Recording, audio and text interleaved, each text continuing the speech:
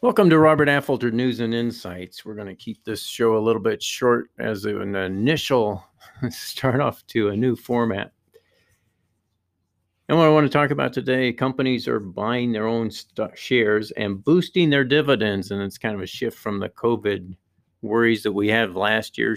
And companies are back to buying their own stock. What that does is limit the amount of stocks or reduce the amount of stock that's outstanding, which means for the same profit, they're cutting that by a lower number of shares. In other words, they're boosting their dividend, which will probably boost their stock price, which is a good thing. So if you are looking, well, not that boosting their stock price is a good thing, but boosting their dividend is a good thing. So if you're looking for a return, start looking for stocks that are giving a dividend. And I think you'll find if you do that, it's difficult to go wrong. Find companies that are giving you a good return on your purchase price with a dividend, and you're buying a solid company more often. Microsoft is changing its training and staff to handle sexual harassment claims after Bill Gates has stepped away from the board, perhaps due to inappropriate behavior. And this is unfortunate. we continue to learn about people who have some of us have looked up to, and they've got these great professional personas, and we find out that unfortunately they are sometimes as weak, if not weaker, than the rest of us when it comes to some of these moral decisions. And the CDC is changing guidelines to allow vaccinated people to not wear masks and social distance indoors, is causing executives to think about normalizing office work.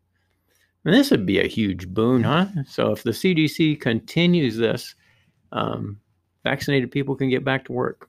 Now, there's a question then, what are they going to do with the unvaccinated people? So it's a kind of a challenge for companies to decide whether they can discriminate against unvaccinated people is going to remain to be seen. Whether they will choose to do that, it's going to be kind of a sticky issue.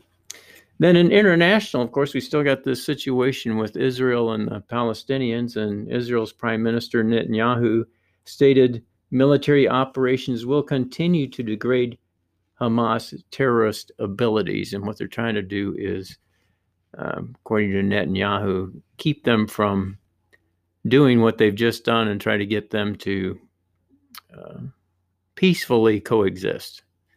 And it's interesting. It's going to be interesting to see how the Biden administration handles this. From what I've read, they are now supporting Hamas, and the Trump administration was not doing that, trying to force them to the negotiation table. And Biden administration is doing something similar, I think, with Iran.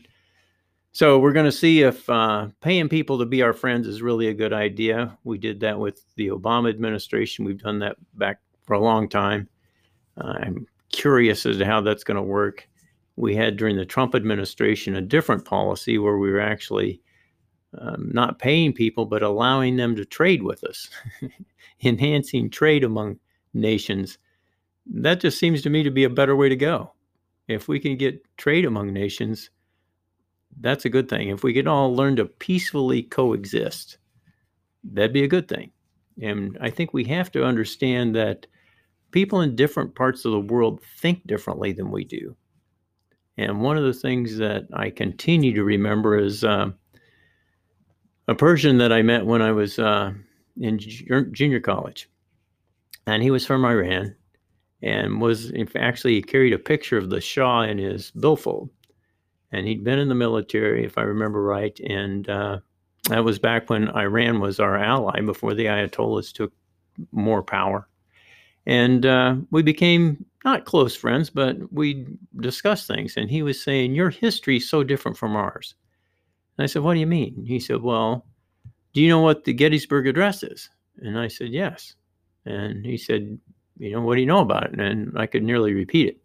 And he said, that's what I mean. Yours is different. Yours is all about thoughts and ideas.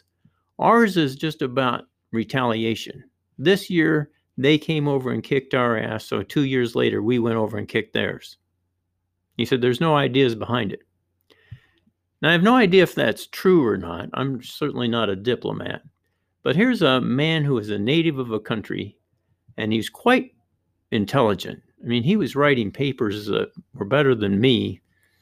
And you might think, well, that doesn't have to be very good, but I was actually considered not too bad back in the day. and this guy was doing really well. And so it was interesting to have conversations with him and to have him tell me that their history wasn't full of fighting over ideas. It was just fighting to be fighting. It was retaliation. Caused me to wonder or realize that if you're dealing with people from different backgrounds, they might have quite different ways of thinking, and we all don't think alike. And to believe that everybody wants the same basic things that we believe just may not be true. And until we really get that in our minds and accept that and try to understand what's driving people, what's motivating people, and what these ancient rivalries might actually be, we're going to have a hard time changing. All right, that's a brief one. This is Robert Affolter signing off, hoping you're having a wonderful life. Thanks for listening.